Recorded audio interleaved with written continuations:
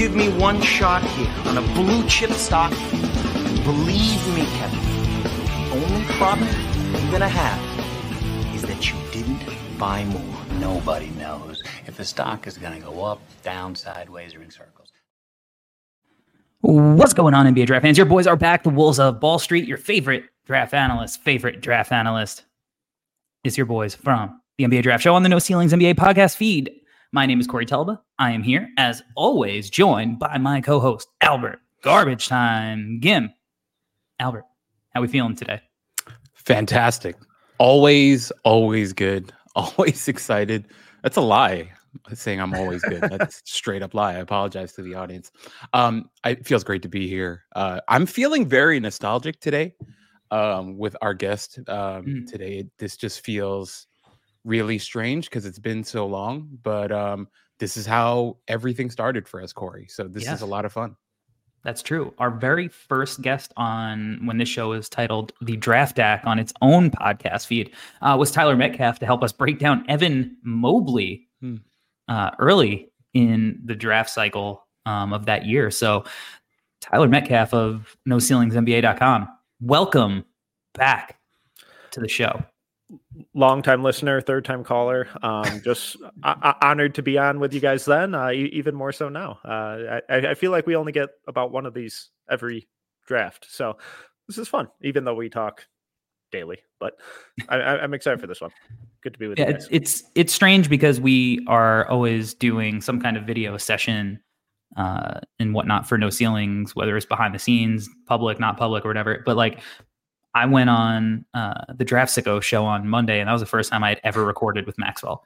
So it's we still have a lot of wires to cross between the No Ceilings talent. So hopefully we can be doing that more throughout this draft cycle. That way, everybody on the team gets to rock a little bit. But today, you're all here because it is February, which means we are heading into March Madness. And that means that, NBA player draft stock or NBA draft prospect draft stock is starting to kind of get into a groove of what it may or may not look like more for the rest of the cycle. We're starting to get, maybe some new names than we didn't necessarily have in the last iteration. But nonetheless, we are, getting some exciting prospects to talk about. Fresh blood. Guys are jumping in, guys are jumping out. We have new number ones, new prospects to talk about with injuries and boredom, I guess, from a lot of people. But we're really excited to do these shows because we get to riff on, a whole bunch of prospects instead of just focusing on one or two singular prospects. So it's February. And let's get right into our first kind of batch of prospects. Alex Sarr still holding down the number one spot based on his rankings. He is starting to, I want to say, separate himself a little bit from the first, from everybody else, just seemingly from consensus. There's some people who are have their favorites in this group, but Sarr has been in this position, and it seems like he's going to be at least in that top two, potentially top three. Zachary Richecher has locked down number two. He has, risen to number one on some outlets. Nikola Topic, who has been injured, is number three. Cody Williams has come in at number four. He's made a nice little leap. And then Jacoby Walter still holding on to a top five spot. So Metcalf as our guest. What stands out about this first group in particular in the top five? I think with Alex Sarr, Sarr to start at the very top, but I think it's kind of interesting just looking at the average cost of amongst the community, it trending closer to a surefire one, whereas when we did our last No Ceilings consensus board, he was moving the opposite direction, and he was still number one on our board, but the average ranking was quite a bit lower than the previous month. So it feels like he's kind of a polarizing prospect at the top of the draft, despite being basically at the top of the draft all season. So how he's viewed, I think is really, really interesting amongst kind of the different parties. And like so many of these guys, I really think that number one spot is going to be incredibly fit dependent. So Albert, I know you have kind of held strong and you've been a big Sar fan throughout this cycle. Is he somebody who you still have at the top of your board? Corey, that's why you're the best host in the business, because you know how to ask all the best questions. And it's funny. I just had a conversation with Evan from our No Ceilings team, and I actually dropped Sar to number 4 on my board. While he's been 1 on my board for a very, very long time, I started thinking something, and I brought it up to Evan, and we were talking about it a little bit. And I realized this is just for me, my own personal view on the situation. I think I had Sar so high on my board because I was coloring this board with just, the remnants of the last couple of years. I think the image of Chet, the image of Victor, Evan Mobley, all these guys, they were like just really, deeply ingrained in my brain. And maybe if I were smarter, I could get them out of my brain and start anew. But I don't know, I kept thinking about those guys, and it kind of colored my view of Alex Sar, where I feel like I may have been slightly overrating his game just a little bit. Those guys were incredible. And not to say that Alex Sar isn't great. I mean, he is very worthy of being in this conversation. And it's not like I dropped him to like 15th on my board. He's still at 4 in the top 5, right? And that could always change. But I think the biggest thing, the reason why I wanted to drop him on my board a little bit is because, number one, I realized I might have been, overreacting a little bit. And then I had another overreaction because I saw Cody Williams play in person, and I stood, next to him on the floor during warmups and stuff. And I was like, oh, he might be my number 1 guy. So I moved Cody Williams to 1 on my current board right now, this very second. But you know what? I'm weak. And, in 20 minutes after talking to you guys, Cody Williams might be off my board. I don't know. This is who I am. So accept me as I am. Well, Cody Williams has been the big riser over the last month or so. I think with Cody, obviously the rim pressure and like the size and the frame and that combination, he has been really efficient this year, kind of everywhere on the floor. And, obviously he's such a different prospect than his brother Jalen. But, the one thing you can say is that, they do share some genetics, and Jalen really grew into his body in this like kind of insane way where he's just so strong and physical to kind of be in combination with all of the smooth skills that he has, right? And you're kind of projecting that kind of physical transformation a little bit. You made note of it, that Cody's body looked so good in comparison to what it looked like when we all saw him at the Nike Hoop Summit last April, right? Like he's already made strides, and this is somebody who's a freshman compared to when Jalen came out after a few years in college. So he's taller. He has those big, strong shoulders. He gets to the rim. He's got that elite spin to get to the rim. He's got these weird flick shots. The jumper, for as weird as it could look at times, is going in. And I don't think any of us are probably going to project him as one of the better shooters in the draft, even with the percentages. But like that whole package, I think is just really, really intriguing. Metcalf, what has really impressed you about Cody? I think, we've all been really excited by the strides he's made. What is it specifically that has you high on Cody? Just that he gets better by the game. And we talked about it at Hoop Summit Drink, but he just looked uncomfortable. He didn't look confident. He looked like a fish out of water there. And he kind of looked overwhelmed by the setting. And at the very, very, very start of the season, we saw some of those signs where I was like, all right, maybe he's just going to be a big time sophomore breakout. But by the week, he's kind of found his groove, gotten more confident, and just the success and the production has followed rapidly. I buy the shot in some sense where I don't think he's going to be a lethal shooter, but I think he'll be good enough.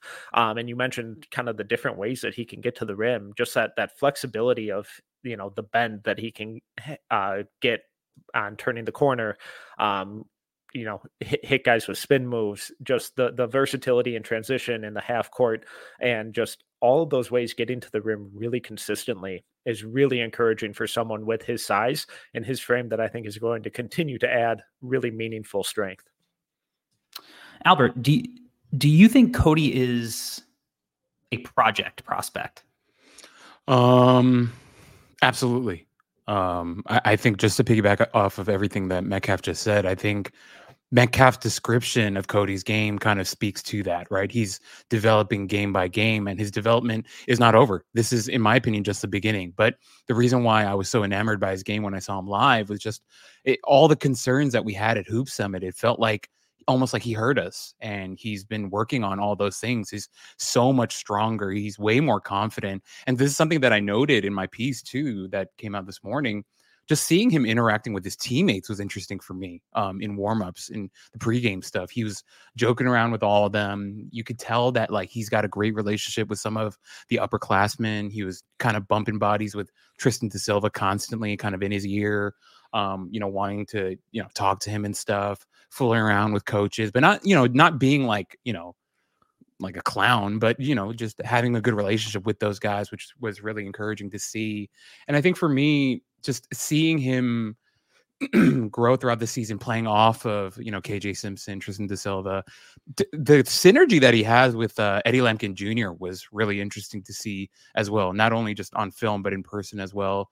Playing off of him, that guy Eddie Lampkin's really fun, actually. In person, he's this gigantic human being, but he moves really well and passes the ball really well. But anyway, with Cody, just seeing him attack the rim. Also, the game that I went to, he just decided to never miss, which also helps, right? So I think he was I think he was 8 for 8 from the field and just played within himself the whole time. Never felt like he was trying to do too much.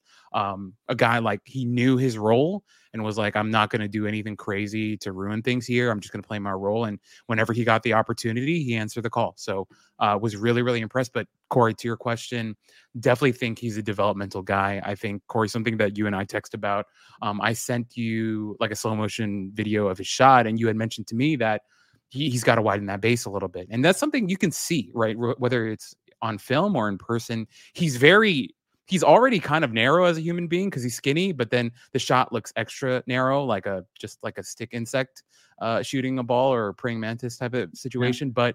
But if he widens that base a little bit, I think it'll be better. But the reason why I'm optimistic about the shooting is he's got great touch.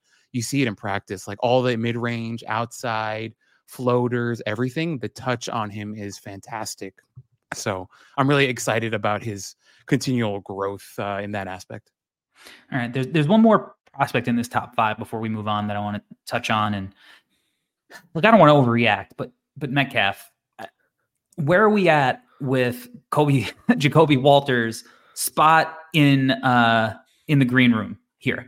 Are we getting nervous? Has he had too much to drink and security might need to, carry him out soon? Or do we think he's got a puke and rally in him? Where are we at with Jacoby? Yeah. And he kind of left his VIP table in the back to go get a drink at the bar and struggled to find a spot at the bar and kind of had to finagle his way. And he somehow found himself down at the very end, closer to the door. And it's getting a little worrisome on if he's going to be able to find his way back through the crowd to his section. It hasn't been good recently. But I don't know. I'm still trying to stay optimistic with him. There's still a lot that I am intrigued about with his game. I think he gets put in a really bad spot a lot of times where it's like, oh crap, we didn't get any good looks here. Let's just throw it to Jacoby with 2 seconds left and see what he can do. He's not a great, the on-ball creation has been a little lackluster and a little disappointing all season for me.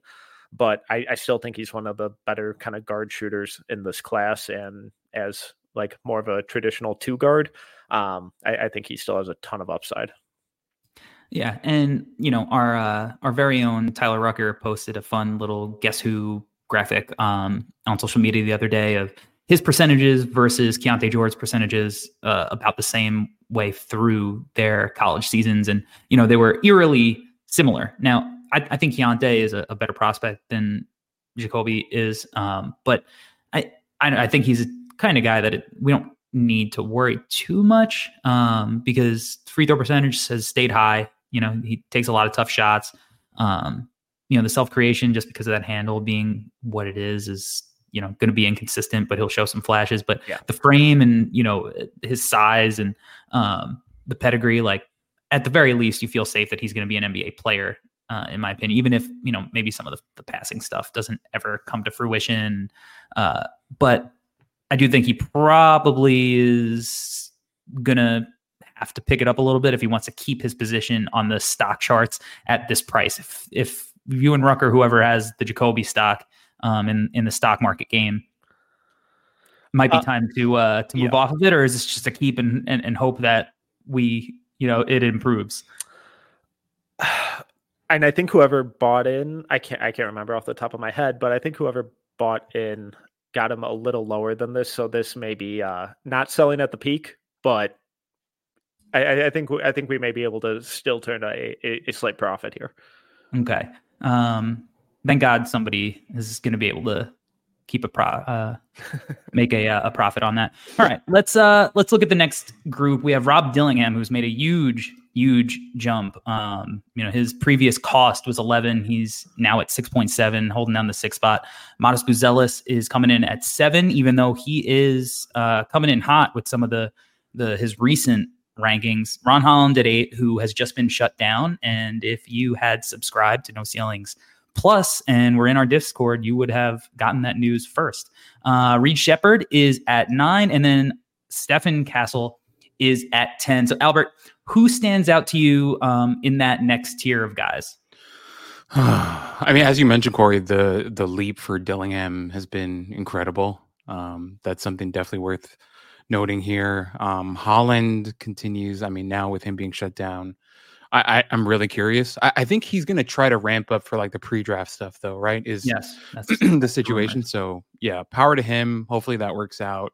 I did want to ask you guys about Buzelis, because obviously he's played better as of late, and he's kind of the hot topic for a lot of draft scouts, analysts, whatever, media scouts, whatever.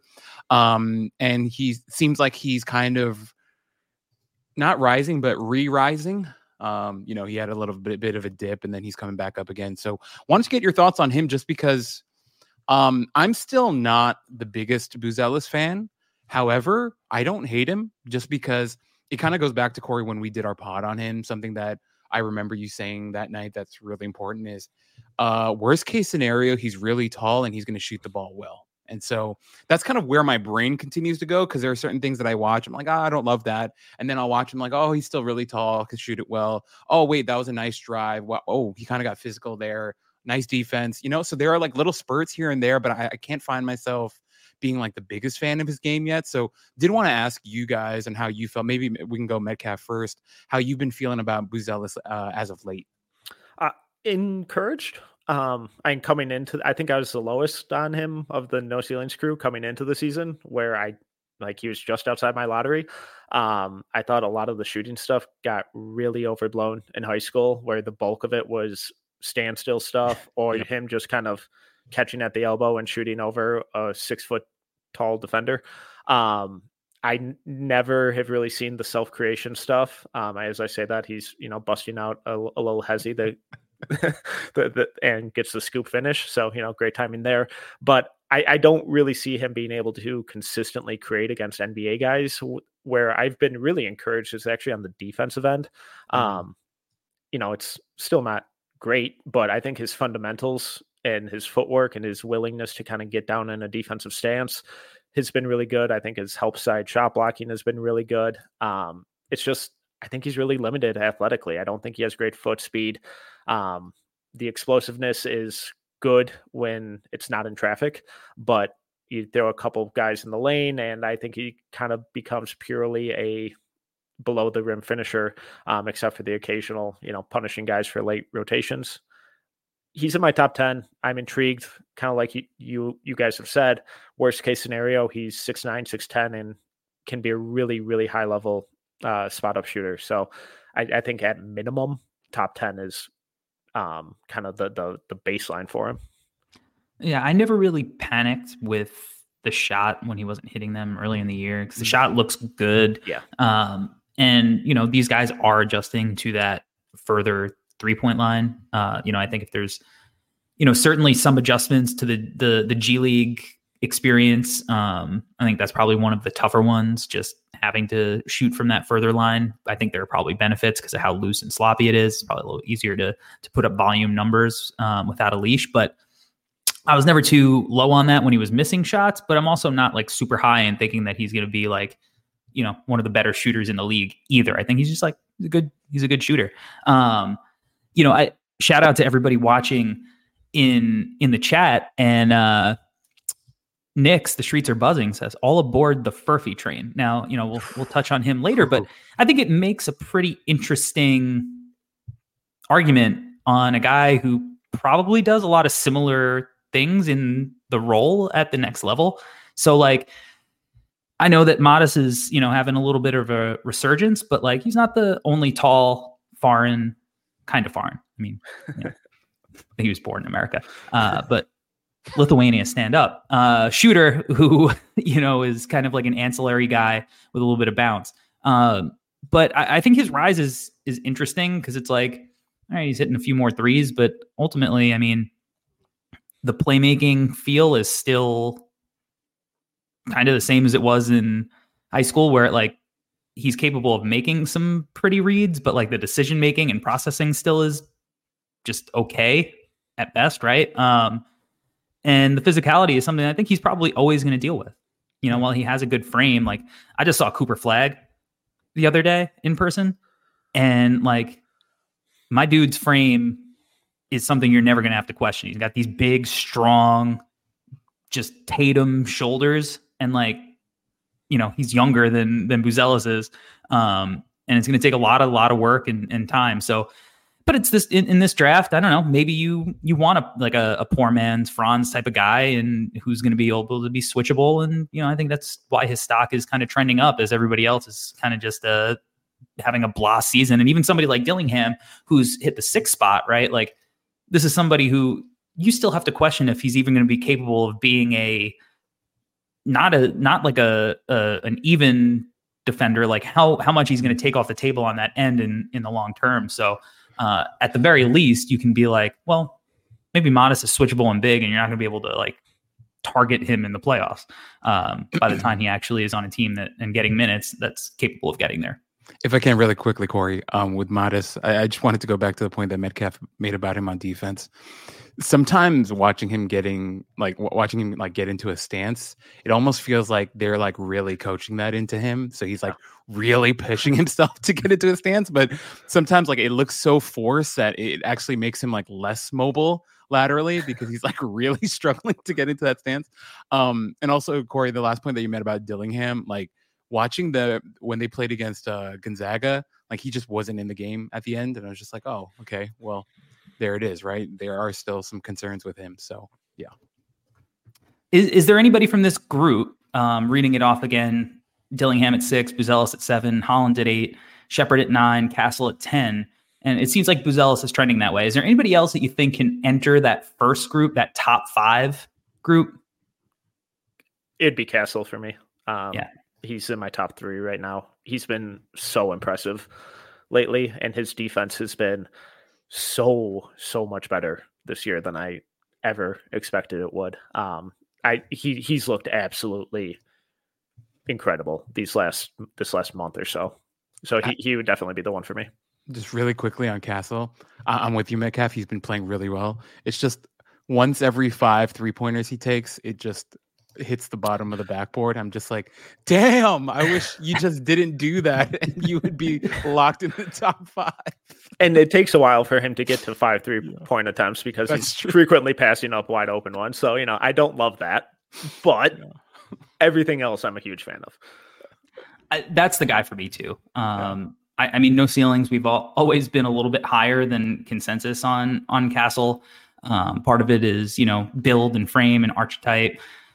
Part of it is that we really liked his high school film and, you know, thought he was a dog and, you know, taking it to Ron Holland in that matchup.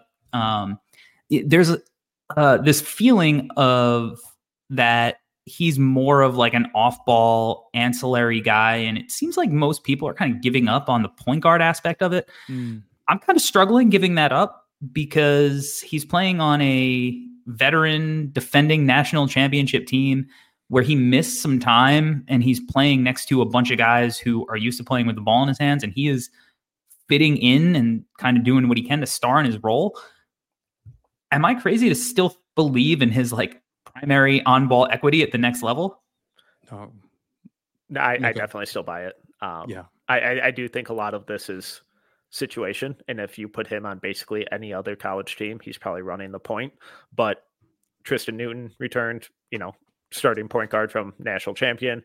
Cam Spencer takes a lot of kind of creation there. They're an old team and they expect to repeat, so they're not just going to give a freshman the reins and be like, hey, run the show for us as we look to repeat. I still think, and every now and then he'll bust out some of these incredible passes and these running the pick and roll. Well, he'll, hit the defenders with a hesitation at the elbow and then keep, Nash dribble through the paint and then hit a live dribble, like one-handed kick out to a wide open Alex Caravan who will drain it for three. He does have a really, really high level understanding of kind of playing with pace and just overall floor spacing. So I definitely think, is it going to be a pure point guard? Probably not, but I do think there's a lot of kind of initiation in his future. And to your point, Metcalf, I feel like you're right. If he was in a different like situation, circumstance, he probably would be running the team and running the offense. But this is how I'm thinking about it. I'm wondering if this kind of turned out great for him, right? Because maybe this opportunity, right, playing with this UConn team, as you mentioned, Cam Spencer does dribble the ball a lot, so does Tristan Newton.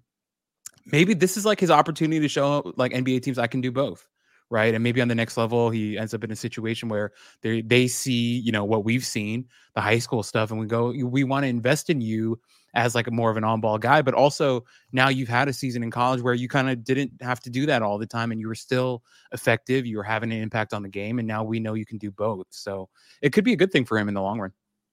Yeah, if anything, I think he's kind of, done a really good job playing a role that he's probably, not 100% used to playing and fitting in and looking good while doing it. And, when we say like, is there point guard equity?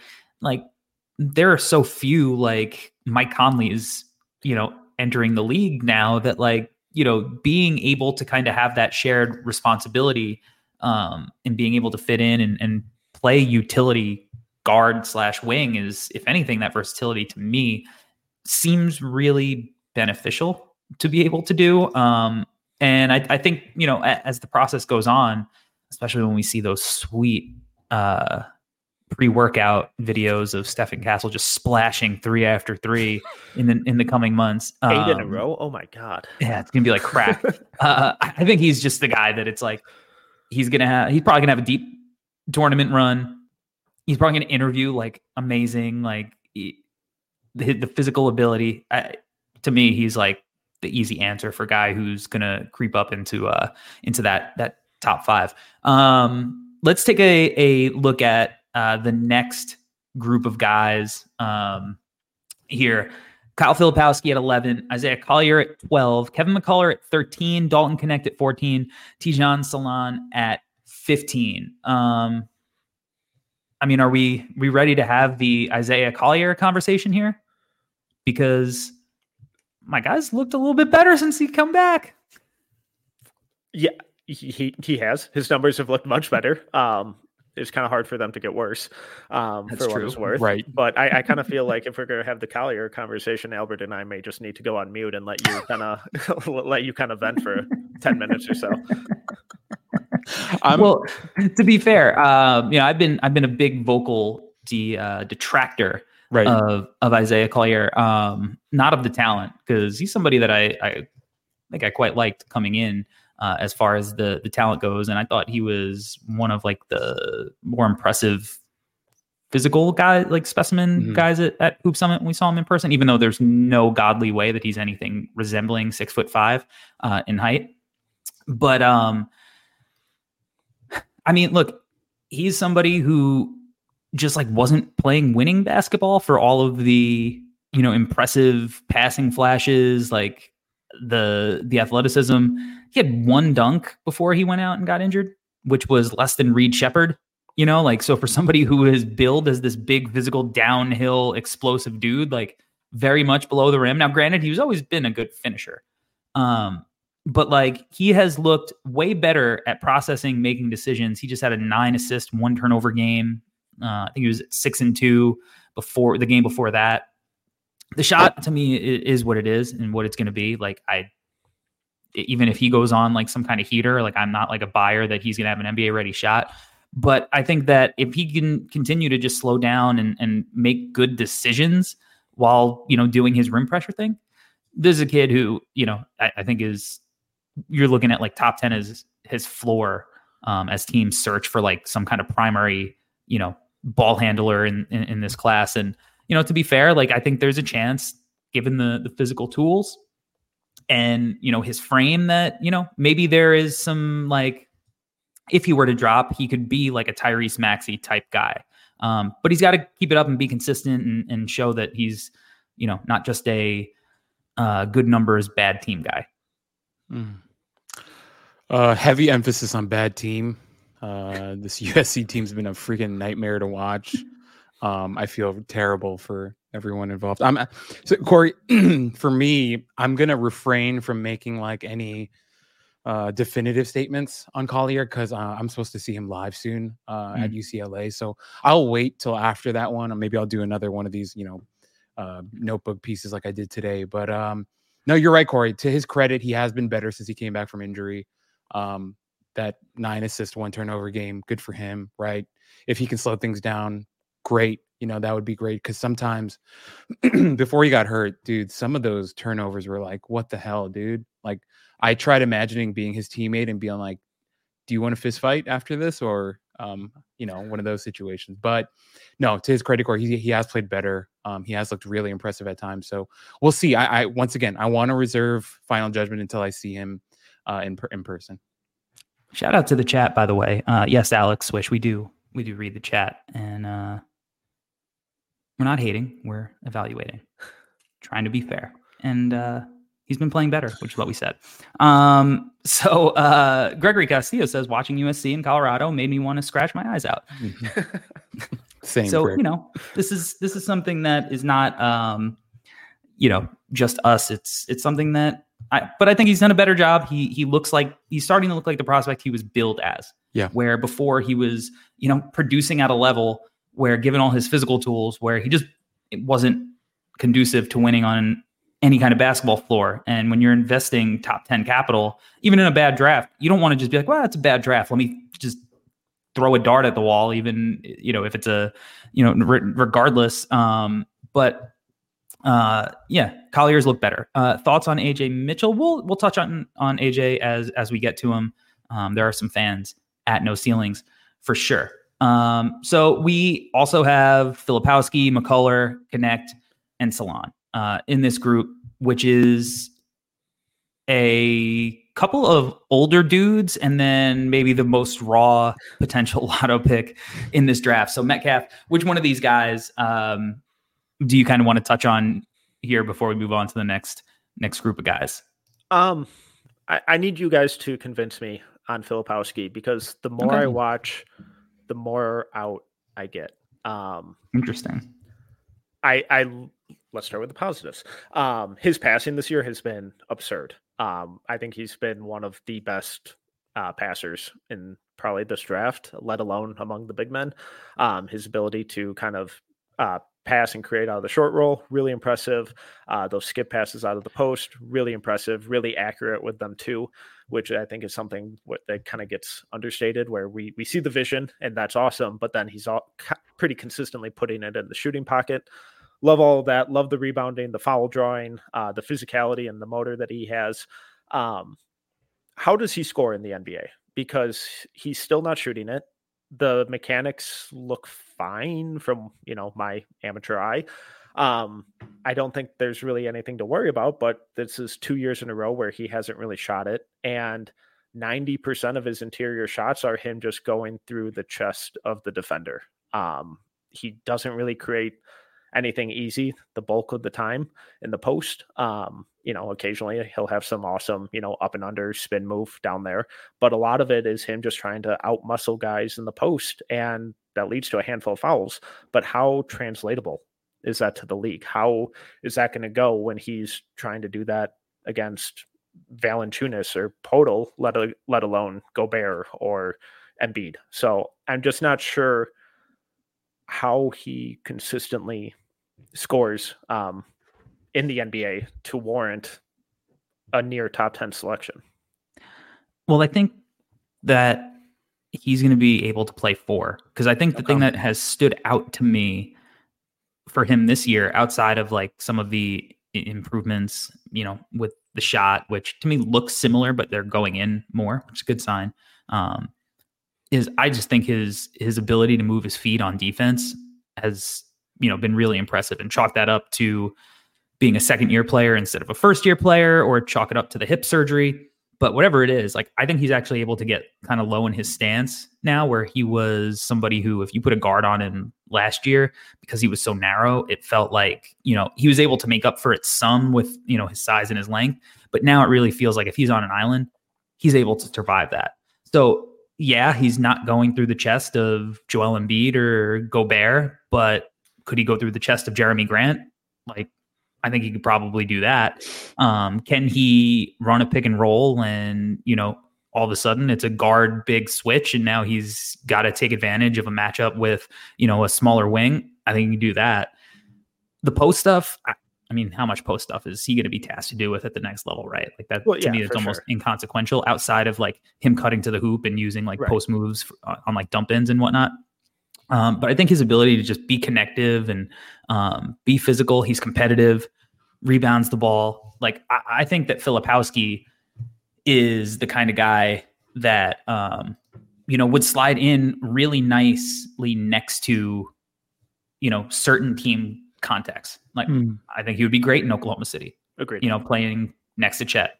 I think he would look pretty good next to Victor.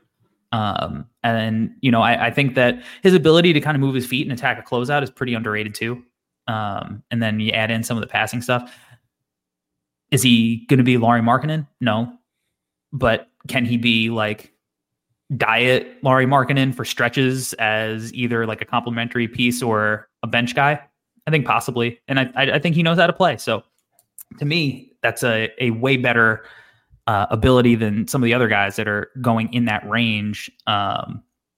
So he's just a good basketball player who does a lot of things, probably with a limited, cap on his ceiling, just given like certain athletic limitations.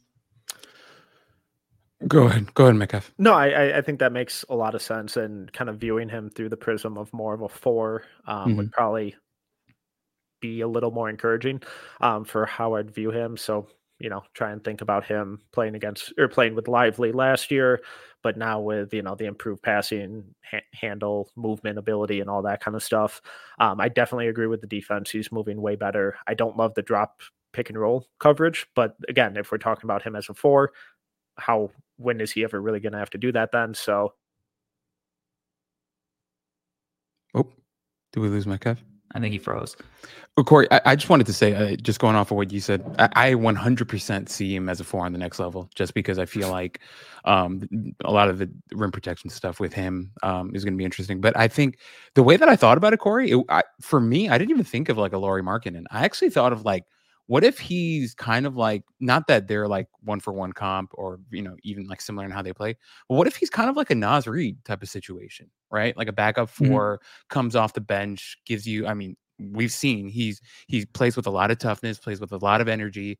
Maybe he comes in and offers a lot of that off the bench and becomes like a really underrated, nice bench piece, right? And I know Metcalf was like, well, why do you take a type of guy like that in the top 10? Well, honestly, Corey, someone in this draft that goes like 11 and 12 might go like 31st in their draft. And that just kind of is the situation that we're in with this class. So with a guy like Filipowski, if he could potentially be like a really rock solid backup 4, like a Naz Reid type of guy, then I'd be totally fine taking using a top 10 pick on a guy like Filipowski in this class, at least. Yeah. And to be perfectly honest, if Filipowski came out last year, I still think there's a pretty good chance he goes in the top 25. Yeah. So, something to consider with that. Moving on here beyond those guys, our next group of guys we have, he's Missy from Baylor, Tyler Smith from the G League Ignite, Donovan Clingan, Ryan Dunn, and Bobby Klintman. Is there anybody in particular there that you're itching to talk about here? Tyler Smith. Okay. I moved him up my board a ton. My thing with Tyler Smith, the more I watch him, it's like I love how he moves. And Corey, I know you're a big movement guy, right? Like you love guys that I think I was listening to your pod on Sunday, the Draft Sickos one, with Maxwell, and you were talking about Keyshawn George and how he moves on the floor and how like his movement patterns are so interesting. For me, I watched Tyler Smith and I'm like, I have to remind myself that this guy's like almost 7 foot. I love the way that he moves for a guy his size. I love the jumper on him. I think his outlook in the NBA is not that complicated. He's going to be a pick and pop 4, not super duper athletic, but is going to give you, he's going to bring some intensity on the defensive side of the ball. Moves really well. A guy that, you're going to trust to hit outside shots. I feel like his outlook is pretty simple.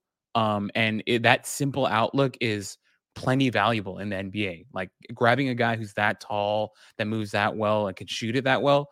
Also, Corey, clearly I have a type. I like guys that are 6'7" to 6'10" and can shoot the ball. And if you're one of those guys, you're probably going to end up in my top 10 for no reason. But with Tyler Smith, dude, the more I watch him, the more I go, I just can't see, like, his floor is so intriguing to me. Like I would like that guy, CJ Miles-ish type of guy, but maybe even better, and he's taller, right? So right.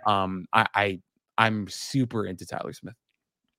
Yeah, Tyler Smith, I've been a big fan of for a while. I got to see him last year with the Overtime Elite a couple of times, and the first time I got to watch him in person was in this New Jersey high school all-star contest thing where the Overtime Elite teams, he was on the Cold Hearts, took on this New Jersey high school team that had some really interesting, college players that are D1 now and in the future. And he was the guy that really stood out on that Cold Hearts team because it was just like, all right, he's huge.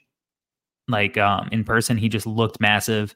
And you just see that shot and you're like, oh, that looks different than everybody else. Because as you were saying, like that smoothness with him and that fluidity stands out as far as his athleticism too. So like his ability to use that leverage that he has and that gravity as a shooter to pull guys away from the hoop, hard close, and then attack it in a straight line. And then that's where you see the athleticism really pop. It's really fun. And just if he's just this pick and pop guy who could, attack a closeout every now and then, it's just a really interesting prospect as an ancillary guy in your lineup, right? So I think that, Tyler is a guy that is going to have a lot of fans, and he's the one prospect seemingly that has seen his stock this year kind of boom, given the context and the situation. And just because of the simplicity and his ability to play within himself in a context where a lot of people really struggle to play within themselves. Right. The game moves really fast, and it really never has moved fast for him. Now, certainly it's, moved fast for him on the defensive ends at times, but offensively, he's always looked really poised and confident in his role. And you can say because it's more simplistic than, Modest and Ron, or you could just say like, this is a guy who knows his game.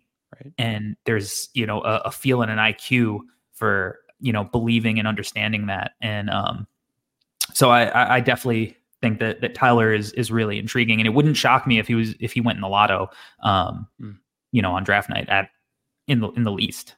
And Corey, just really quickly, like the whole simplicity part of it, like there's nothing wrong with that. Like not everyone in the league can be Jason Tatum, right? You need to fill your rosters with guys that can play a role, that aren't going to go beyond what you ask them to do and, play to T. I think, Corey, last year or the year before, I think you wrote a piece on Kevin McCullough and you said he was going to be a star in his role or something to that effect, right? And I think those guys are crazy important. And especially in a class like this, I feel like most NBA teams are going to be looking for those types of guys, right? Knowing that this is not the year to find that 1A superstar or the next face of your franchise. A guy like Tyler Smith in my opinion, at least, should 100% be in the lottery conversation just because he's showing it right now on that team with Ron and Modest and, all those guys. he's just doing his role, and he's doing it to great effect. So I'm right there with you. Now, Gregory Castillo in the chat says, if I believed in his defense, I'd have him top 10. And then Ingenola says, this guy's going to be a turnstile. Shot is legit, though. So Metcalf, for a guy who actually does get, like, I think he's got pretty good stock numbers. What has been kind of your perception of Tyler Smith's defense? Because, agreed, like, it hasn't been, the best.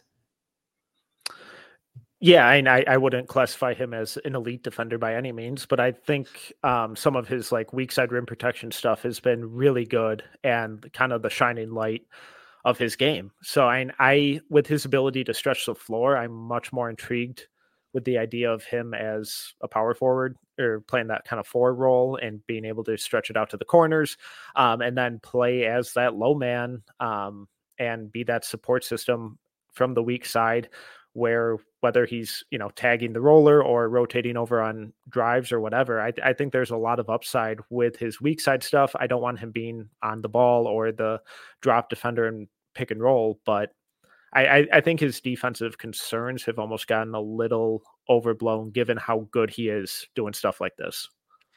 So, and maybe because I just saw a highlight that had the Salt Lake City Jazz team in it. If he had gone the more traditional college route, is he having a freshman season that kind of mirrors a guy like Taylor Hendricks? I don't think it's totally unreasonable.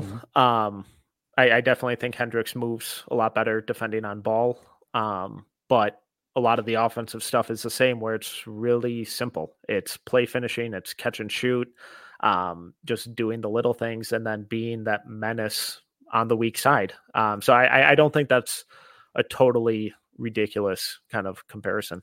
And does the on-ball defense, which I think has definitely had some issues, especially when he just gets caught like standing straight, does it look like less of a concern at the college level, where the floor is a little bit more tight and the guards are a little less consistently good and dynamic? And maybe this is a guy who, instead of talking about him where, hey, maybe he could be in the lotto and he's 17th in these rankings, where is he actually a top 7 guy potentially? Like, is he more in that range? So I don't know if I'm personally there with him, but I think it's an interesting conversation to be had with him as a prospect to, as much as this Ignite process has maybe helped him rebound his draft stock after people kind of forgot about him with Overtime Elite. Is there even a higher level he would have reached if he was in a beneficial college system? Is kind of an interesting thing. Now, there are a couple other, this is really an interesting group here. Donovan Clingan's at 18. And, this is a guy that when I remember vividly, we were saying needs to go back to school. Last year at the Hoop Summit, we were very passionate about it. I don't remember if he had announced yet that he was returning, or he announced it the week after we had recorded that. But we were like, this is a guy who needs to prove that he can kind of, do some things in bigger minutes. I don't necessarily know if he has 100% shown that he could do that, and there are some real injury concerns. But are we just bored of him? And that's why he's kind of coming in at 18 on these February rankings, when he does play, he is awesome.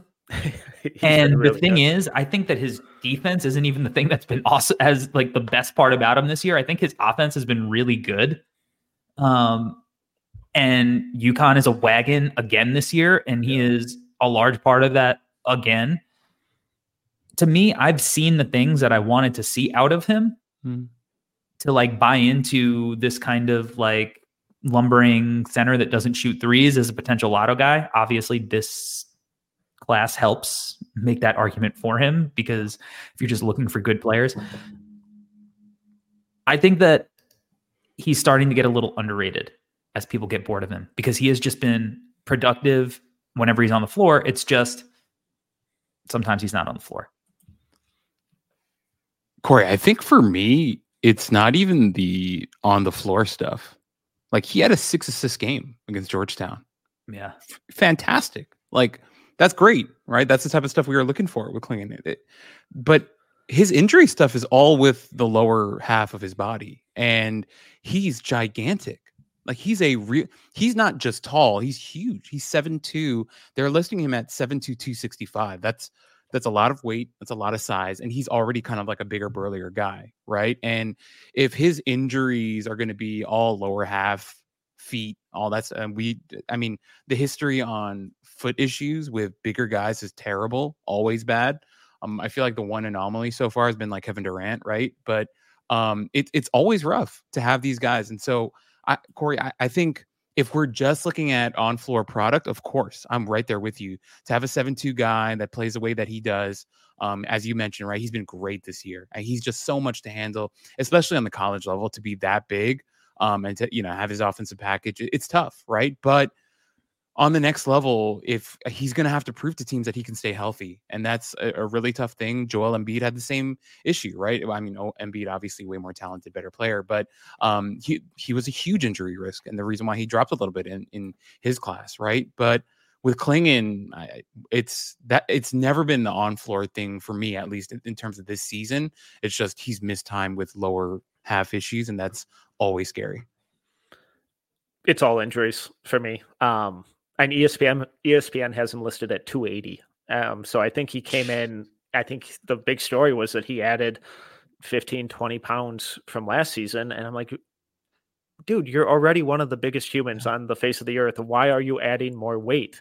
And for a guy who, wasn't the most in shape in high school, and now he's having multiple foot injuries, that really, really worries me. Like Albert said, all the on-court stuff is absurd. We're even seeing some of the passing now. His assist rate's up to 14, which is better than some of the guards in this draft class. He rebounds everything. The block numbers are just dominant. The post-finishing stuff is dominant. Good foul drawer. I worry about how much he leans on guys and kind of commits fouls on defense, but whatever. I think you can fix that once you realize that you're one of the biggest humans on the face of the earth. So I just stop bulking up, stop getting bigger. You don't need to be 280. So I really worry about what those medicals are going to say. So I saw him earlier in the year, and I know that he put on weight according to the website, or I don't know. He looks lean though. He didn't look like it was bad weight that he had put on. Like some of it's probably just because he got a little older. Some of it was probably a concerted effort to get stronger. Yeah, I'm sure that's a lot of it. But it was like when I was watching him, like, I don't know how much leaner he can really get. And if he's not carrying like the muscle, then it's just fat. Right. Weight, I don't know what his physical profile, and I don't know if that's a good thing that we don't know what his physical profile ultimately could look like. But I just, from a production standpoint, he's like one of the few college prospects that you can kind of be like, well, I know he's good, like for real. So at what point of the draft does the foot injury concern kind of go away? Because we saw, Cam Whitmore last year dropped to 20. I know a lot was said about, whatever, him interviewing bad and who knows, but like really he dropped because of the medical red flags. And I think that if that draft happened again, just based on his play earlier in the year, teams would probably ignore some of those red flags, in the moment, because they haven't really reared their ugly head. So at what point do those red flags just become worth it? I'd say after 10 for me. He's 15. So depending on the right team, I think anyone outside, kind of in that range who needs a center, I'm not sure there are many better swings in this draft to kind of take at that position, because I would be shocked if he didn't have a solid career for any other reason than injuries. And when I say solid, I don't mean, Hall of Fame starter, just minimal, kind of 20 minutes a night role player. I think that's kind of his baseline, given how dominant he's been in both these seasons. It's just the injuries really, really concern me. So it's going to be fascinating to see what the scuttlebutt is with those medicals. Yeah. And, as much as I want to pump them up, that those are big, legitimate concerns for a team that, especially if you only have one pick and it's like, we don't want to waste it and throw it away. All right. In the next group, we have Khalil Ware at 21. We have Jared McCain at 22, hot riser there. Zach Eady at 23.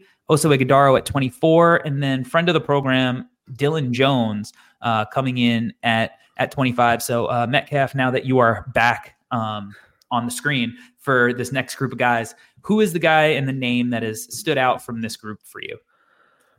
Let's talk Jared McCain. Okay. My God, did he put on a show against Florida State? And he's kind of been doing stuff like that for the last couple months. He's been super, super impressive. And I think he's kind of continuing to show by the game that he's more than just a shooter. The ability to kind of consistently get to the rim despite not being an elite athlete has been really impressive. And then his craft and his scoring touch with both hands around the rim has been phenomenal. I really like the passing reads, the decision-making. The defense is pretty inconsistent, but he's been a pretty solid rebounder with multiple games in, double digits for rebounding. But the big selling point is that he might end up being the best shooter from this class. He got a strap. Yeah, he's got a strap. And, I think what's so interesting about him is I think when watching a lot of his pre-draft or his pre-Duke film, we all really liked his ability as a playmaker. And that's not really a part of his game that he's gotten to show off a ton at Duke. I think primarily because it's not what he's being asked to do. But I think he has that to unlock. The shooting is absurd. Finishing and stuff for a guy his height has been good. I mean, he's like this ideal kind of complementary floor spacing guard connective piece for a team that has a primary playmaker with a little bit of size already. And, Albert, you and I went up and we spoke to him after one of the Hoop Summit scrimmages, and we both walked away and we were like, that's the most charismatic basketball player that we've ever met. Yeah. And I think that goes a long way. Obviously, he's a big TikTok guy and whatnot, so he's very comfortable in himself. But like, he is a guy that in this pre-draft process is going to just floor people in interviews. Yeah. So where is his kind of ceiling as a draft prospect? Like, what is the highest, Albert, that you could see him going? I actually don't know, Corey. Maybe lottery, end of lottery, 14, like literally end of lottery. It could happen. And Corey, to your point, like, we walked away so impressed after meeting him. We were like, this is, like you said, charismatic, just effervescent type of personality, intense eye contact, lots of smiling, cracking jokes. We were like, this kid has it, right? Just great, personality to him. But even the on-court stuff, like, he's been incredible. The last 5 games, I think he's got like 3 games in the last 5 with over 10 rebounds. Metcalf mentioned that Florida State game. He went 8 for 11 from 3. That's pretty goddamn good. He's a really fun player, Corey. And I think in this draft, why not? End of lottery, you get a guy who, can run the team, good character guy, can shoot the hell out of the ball, is playing winning basketball. I'd be totally fine, like, at 14, taking a guy like that in this class. Obviously, if this was a different year, I'd feel different. But no, he deserves all the praise that he's getting and how much he's moving up boards right now with his play recently, because it's been unbelievable. Yeah. I think he is somebody who actually has a chance to rise even more in the next iteration of these draft rankings. All right, so our next group of guys from 26 to 30, we have Tristan Da Silva, Ethan Almanza, Devin Carter, Tyrese Proctor, and then DJ Wagner. That's our group from 26 to 30. Some of those names I am a little bit surprised are still there, but Albert, you just saw Tristan Da Silva up close. And he was somebody who, when you and I did a film session with Neek Clifford, Neek spoke very highly of Tristan as a player. So what were your impressions on Tristan Da Silva? Because it seems like from the jump, he was the guy in the chat that you were like, this dude. What I have to say about Tristan doesn't mean as much as Neek had to say about Tristan, but I walked away from that game going, God damn, I love Tristan da Silva. I just seeing him, he steps on the floor. This guy's 6'9", just chiseled frame, huge shoulders. He walks in, super handsome dude. Everyone's like, whoa, like there's like an aura to him almost, right? And he walks in and he kind of like just like does his own warm up.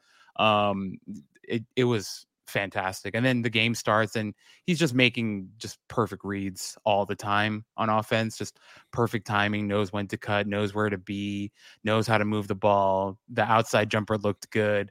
He had a couple cuts that game. I was just like laughing by myself. And I was like, that's high level and just incredible basketball. And defensively too, I think Metcalf, you did a feature on like some of his like off ball team defense stuff. And I was just like watching him and I'm like, yeah, this guy is smart, like really, really smart, knows what he's doing. Neek mentioned, you know, he's kind of like one of these Euro guys, really, you know, smart, intellectual, whatever. And I saw it. It was all on display during that game. And I just left that game. Like whenever he wasn't on the floor, it felt like Colorado was very confused about what game they were playing. And then he came back on the floor and they're like, oh, we're playing basketball. Was kind of what it felt like. So I walked away thinking if I'm an NBA front office guy, like I'd have no problem taking him in the first round. I probably wouldn't take him lottery, but you get this guy at 17, 18, you'll be really happy. If you get him even later, forget about it. So I think he's a guy that will continue to go up draft boards. He's always been a pretty good shooter in college. I think like this is already like his second or third year shooting over 35, 37% ish, whatever. But really good shooter, huge frame, really smart player. I loved him. Metcalf, I know you've been a fan. I feel like you've been hot on him lately. What is it about him throughout this process that has kind of had him grow on you so much as a player? Just basically everything Albert said. I mean, just incredibly high feel. None of his numbers are going to floor you. And when you just kind of look at him on paper, you're like, it's fine. But then you watch him play and it's all the connective stuff on offense where he keeps the ball moving. He doesn't take bad shots. He's not turning the ball over.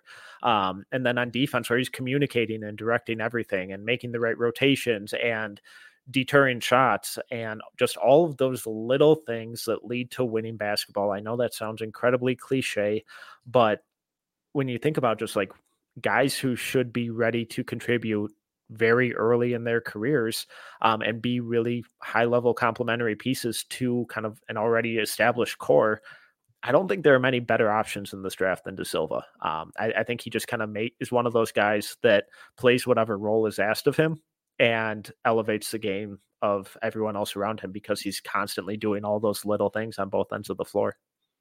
So what do we think the NBA vision for a Tristan da Silva is? Is it like Cam Johnson type of guy? Even though maybe he's not as probably potent as a shooter, or is it something else?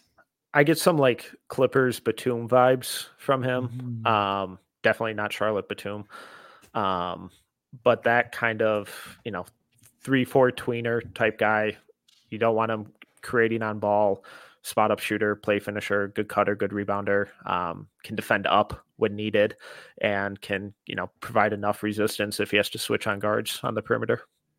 I think that's a great comp. My brain just went to Robert Horry, but yours is better. So we're good. Well, Robert Horry, I feel like, is a pretty good one too. I think that's a pretty Yep. interesting one. It's you go straight to the 90s. That's just how my brain works. Now, let's talk about another Duke guy quickly as we round out this top 30, because Tyrese Proctor, and we didn't include the Athletics last mock on this. This came out before that was released. But Tyrese Proctor was not in the Athletics last mock draft. Is Tyrese Proctor he's coming back for his junior year? I don't think so. I've been really impressed with this last handful of games. I don't know. What are your guys' thoughts? Are you cooling on? Are you out on him or? Well, I've been cool. Yeah. on Tyrese Proctor, probably always, but I kind of thought that, while he's sprinkled in a rough game here and there, I kind of was like, all right, like he seems to be playing well. Like the shot is going in seemingly a little bit more consistently. I like what I'm seeing a little bit more. Like the assist to turnover ratio this year has been really, really good. To me, he's not one of these jumbo initiators where that's what you were kind of hoping he could get to. Part of me thinks he looks really small, and maybe like we're smaller than he's listed, and the hair just gives him a little bit of that extra height. But like the shot looks good, and like he seems like an NBA player. I don't know what he would gain by going back for his junior year. But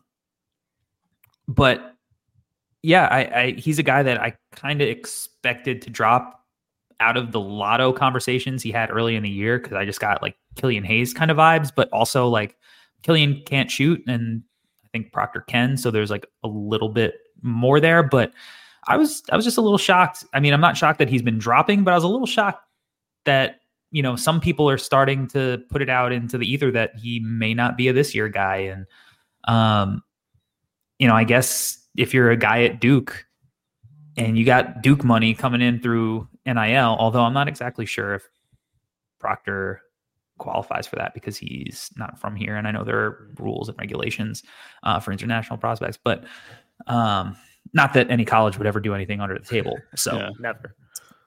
But I guess when you have that kind of situation, maybe it can make some sense. Especially if you're going, to a second round potentially, and you're fighting for guaranteed money. But yeah, just interesting, even though, I think he is an obvious kind of faller throughout this process. All right. In our 31 range, we have Trevon Brazile at 31, Dembona at 32, PJ Hall at 33, Trey Alexander at 34, KJ Simpson at 35, Melvin Ajinka at 36, Ulrich Chomchi at 37. Welcome to the board. Carlton Bub Carrington at 38, Justin Edwards at 39, and AJ Mitchell, who we said we were going to talk about earlier in the chat, rounding out the top 40. So let's talk about AJ Mitchell a little bit, because we went from one guy who looks like Killian Hayes to another guy who looks a little bit more like Killian Hayes, with a big lefty initiator with a shaky jumper. Metcalf, I know that your co-host Tyler Rucker is a big AJ Mitchell guy. Where are you on AJ Mitchell? Not there yet. Okay. I'm really trying to keep an open mind, but every time I catch one of his games, he looks pretty rough, and the shot doesn't go in, and he's not playmaking for others. So I'm trying to keep an open mind of that. I am just been horribly unlucky with the games that I've tuned in on, and obviously I'll eventually get to the good ones and catch up on those too. But I have yet to see what makes him what for some people have as a first rounder. I can't get there yet. Yeah, I could see him as a first rounder. I know, when Rucker wrote about him and posted, it on the internet, as you do after you write about somebody, P3 actually responded to the tweet and said that he has like really impressive athletic testing. And that means something coming from them, because they're kind of like, the standard. But, talking to, some people from an NBA team who have seen him play, I think the big concern is that, one, he's probably more like 6'3" barefoot. And two, it is the outside shot. How many of those shots he passes up, not necessarily the shot itself. Like the shot itself, I think most people aren't worried about, but it's like, is he willing to change his game, kind of take them at volume? Because if those shots don't go in, and this is where the Killian stuff kind of gets you, if those shots don't go in, where are we at with him as a player? And if he's not putting them up at volume, then he becomes way easier to guard, irregardless if he's a better athlete, than it looks like on the surface. because he has some playmaking. He's crafty. He's got all that stuff. Killian Hayes had it too, and that didn't work.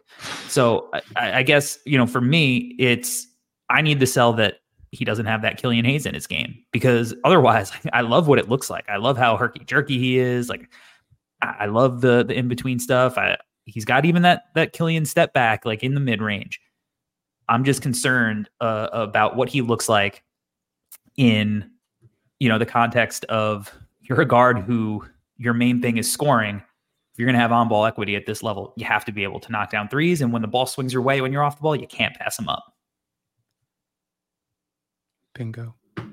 Corey, I have nothing positive to add. AJ Mitchell's not a guy that's like super high on my board. Same questions. I think the one thing I will say, like, I didn't have as big of like a reservation in terms of him athletically. I was like, oh, pretty good first step. I like the herky jerky stuff, good hesitations, takes good angles at times. I was okay with it. But yeah, I personally think he's 6'3" as well. Like, I watch him. I think he's another liar. He's not 6'4". To be fair, it's probably his college, and yeah, I know, not him. Shots fired. Fraud. And a college would never lie about anything like that. So, of course not. All right. At 41, we have Tyler Kolek. At 42, we have Deron Holmes. 43, we have Kaishan George, who, again, he was not listed before this. I think he's probably going to be a riser in the next one. 44, we have Juan Nunez. 45, we have Jalen Tyson. 46, we have Pacome Dadier. And 47, we have Zvonimir Visic. 48, Alex Caraban, who editor at our website, Nick, just wrote about on the site. 49, Kwame Evans Jr. And number 50, not listed, his first appearance, we have Kansas wing Johnny Furphy. So a lot of guys who are going to make a couple of guys who are going to make big jumps, because Furphy and George are both going to have pretty significant leaps on the next iteration of this, as people now kind of put them more into a this year guy instead of a next year guy. So Metcalf, let's do it. Let's talk some Johnny Furphy, because I think you and I are the most bought in, irregardless of, the sample size. So tell the people why Furphy is a guy who maybe they should get to know, as we think he has some real lottery potential. NBA athlete at 6'9", who shoots the crap out of the ball, and is also an elite positional rebounder. Any other guys who get those kind of descriptors in this class are mentioned in the top 5. So why I don't get the hesitation with him. Just the way he moves off ball, the cutting, the stuff in transition, the quick release. He's always shot ready. The way he kind of baits his defender into turning their back on him when he crashes the offensive glass. It's all really translatable. It's all just NBA skills. Awesome athlete. I like the defense more than others too, but whatever. I do too. I can kind of get hesitations, but I think the defensive concerns with him have been largely overblown, especially with that athleticism at 6'9". He just feels incredibly safe as a legit lethal shooter with a lot of defensive upside that I think has even more to kind of game to grow into and show in the coming years. Albert, is it because he looks like a little boy? I actually on my board right now, I have him at 10. So I'm with you guys. Like, my thing with him is he does look like a little boy, but he looks 12. Hey man, he's from Australia. Those Aussies are tough. That always seems to be true with them. And I love his game, dude. Like, as Metcalf mentioned, really athletic. He can be a little hunched over at times, so he looks less athletic. But it might just be because, he's young and he's learning his body still. But he moves really well. I love the way that he moves. The outside shooting, great. And he's tough. That's the thing. Like, he's not fully, in his body yet, but he's a tough dude. He plays like an Australian guy, which might be a stereotype. But I'm really into it. I have him top 10 and no problem right now. Yeah, I think he's pretty easily their best prospect. Yeah. I don't even think it's particularly close. Like, I love Kev, great dude, hard worker. I I just still don't buy the shot this year, even though it got a little bit better this year. And ultimately, like, Furphy is just bigger with a better shot, more athletic, and a monster frame. And he just kind of came out of nowhere this year. And he's a guy that you got to get to know, because Kansas, another team that's expecting to make a deep run. And I think that, them giving him this jump in minutes is one of the better decisions they've made. And he just brings stuff to the team that they were missing. And when you try to look at what he could do for an NBA team, like, so much of it right away is that. And I think he's probably got a little bit, more to unlock. At least, hopefully from a connective passing standpoint, where right now his game is much more play finishing. But yeah, again, 6'9", 3-and-D guys who, are real shooters. Throw some facial hair on my guy and get him in top 8. Hey, he's got a picture perfect jumper too, Corey. Like, just his jumper looks so beautiful to me. Yeah, the one thing, his follow through is a little funky. He kind of points at kind of like Amen Thompson did, like to the side. To the side a little bit. So let's straighten that out so we can get those free throw numbers up. But at that size, at that height, kid's got a lot of potential. The other guy in that group, I don't want to gloss over him, and Albert, you wrote about him, is Keyshawn George from Miami. There's another guy who's going to be a big time riser. Why did you decide to write about George? Somebody texted me about him. And I was like, all right, so let's dig into the tape. And I was like, well, now I understand why you texted me about him, because this is the exact type of guy that I like. As I mentioned, I have a type, right? If you're 6'7" to 6'9" or 6'10" and you can shoot, you're my guy forever. I will die for you. And with Keyshawn, he's shooting the shit out of the ball this year. Like, he's been unbelievable for shooting from outside. I think I heard, your pod with Maxwell on Sunday, and Maxwell was like, I'm not sure about the playmaking. I'm sure about the playmaking with Keyshawn. I think in time, it's going to flash even more. He plays on that team with Miami. Dude, watching them play sometimes, I hate it. Like, I hate it so much. Like, Nigel Pack sometimes is just taking like a million threes from the logo for no reason. It's rough watching Miami play sometimes. And with Keyshawn, I'm like, dude, put him in a different circumstance, different situation. He's going to be awesome. I love the size, love the shooting, love the playmaking. Obviously, I get it. He's a little bit older, but don't freak out. He's not 55. He's going to be really good. And I think in time, he's going to be a little bit more solid on defense. I know right now, I wrote about it. Like, I think he just trusts his hands and his length a little bit too much, but I think all that is fixable. He's got a great frame. Like, he's going to easily put on muscle. I believe that. You talk about like a guy becoming like a Tatum in terms of like physically with the shoulders and stuff.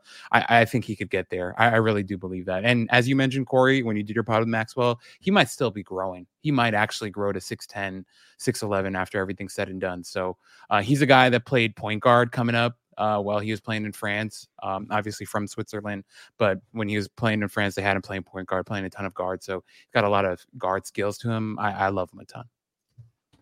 Another guy, last guy in that grouping that, I think we should touch on, because he's another guy that I think is going to be a big riser in that group. Kind of a similar archetype as like big wing facilitator guys as Jalen Tyson from Cal. He's somebody that's starting to get a lot of buzz, real potential to be like a top 20, top 30 guy.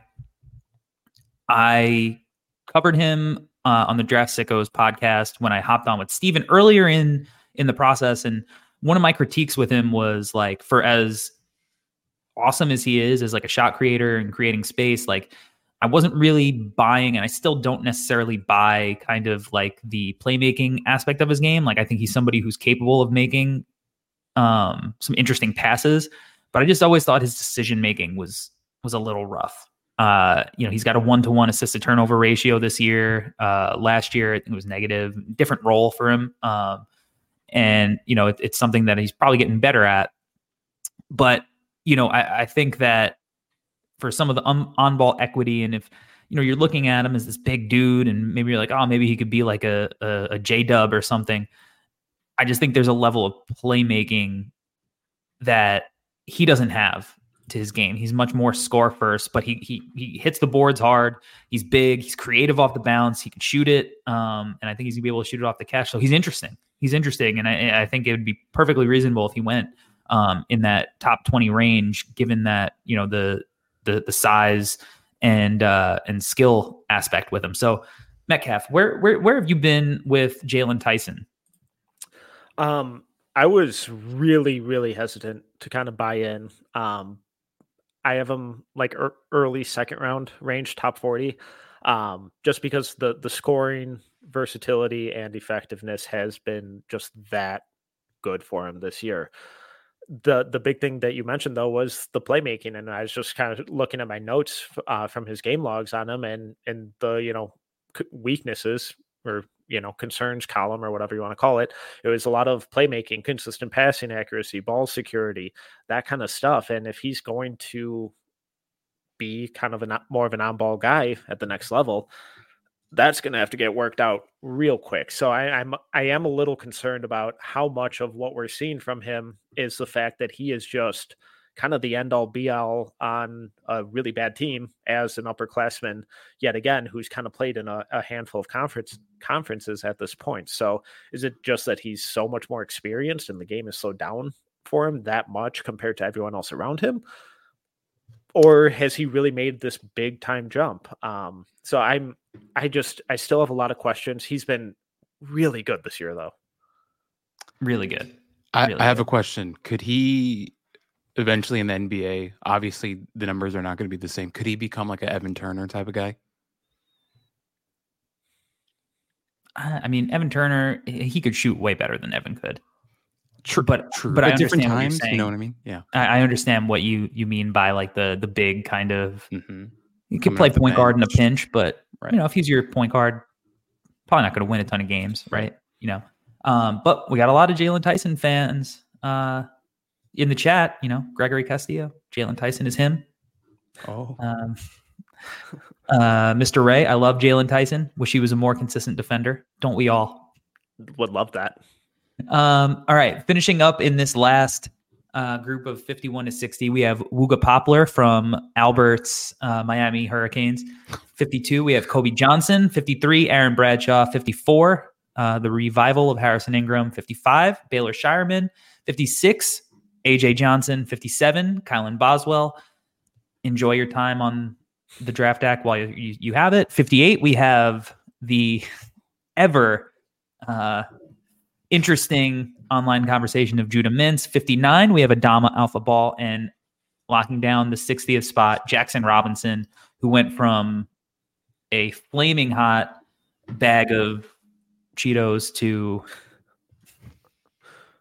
a regular bag of Cheetos. To Fritos.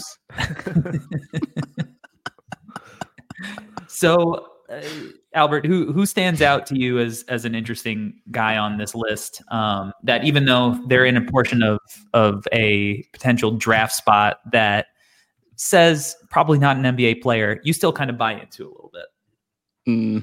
First off, I just can't. I'm thinking of like really plain chips now. Like, what do you got? Like Bugles. Oh yeah.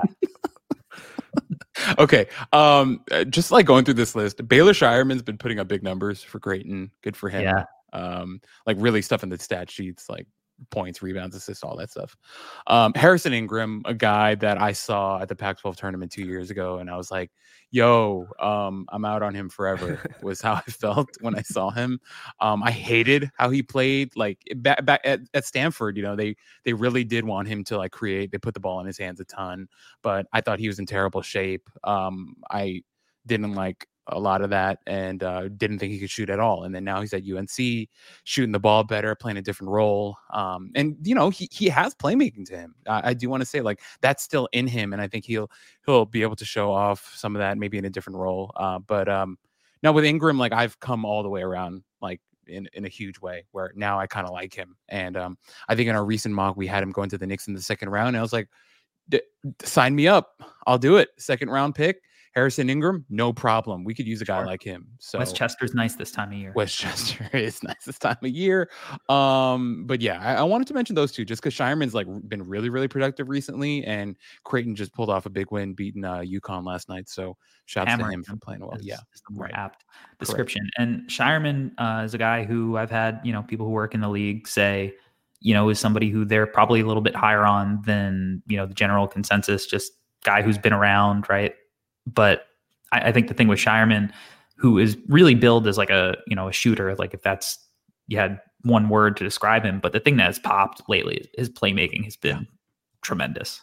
And for somebody who's that big, who can shoot like that, and then also has some of the playmaking chops, he's going to get multiple cups of coffee in the league, undoubtedly.